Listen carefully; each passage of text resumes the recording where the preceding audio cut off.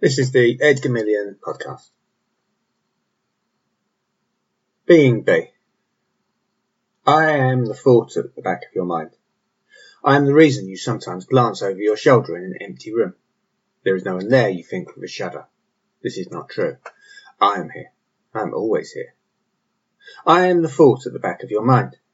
I lodged in you some years ago now, as my kind did want to do, as you were about to enter your 7th year. I have been here ever since. I am the thought at the back of your mind. I am your guilty conscience and the sudden sense of shame and uselessness which takes you over on a dark winter's night. I am the nagging doubt you will ever be good enough, the one who will trip you into the arms of betrayal. I am the one who relishes both your desire and your pain, your guilt and your disgust. I am the one who makes you drink the extra glass of wine and scoff the last cake.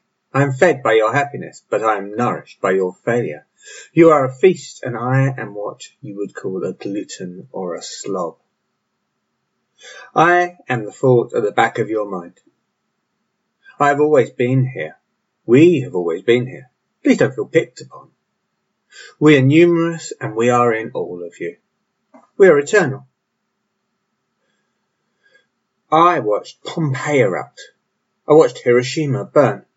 I swam in the earliest primordial soup, then spent 1,000,000 years passing from pterodactyl to T-Rex, which don't look anything like the things in your pictures and your films, by the way.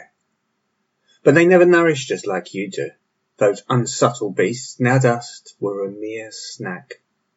Once you appeared, my brothers and sisters and I, we never looked back. You were the feast which never ran empty, the wine glass which magically refills, and the only one with a hangover is you. I am the thought at the back of your mind. You are both my carriage and my meal.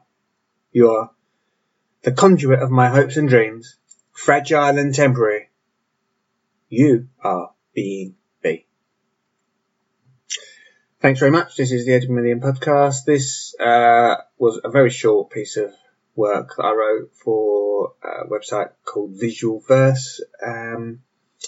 If you check this out on Smashwords, you'll see some other links to other information for this. Thank you very much.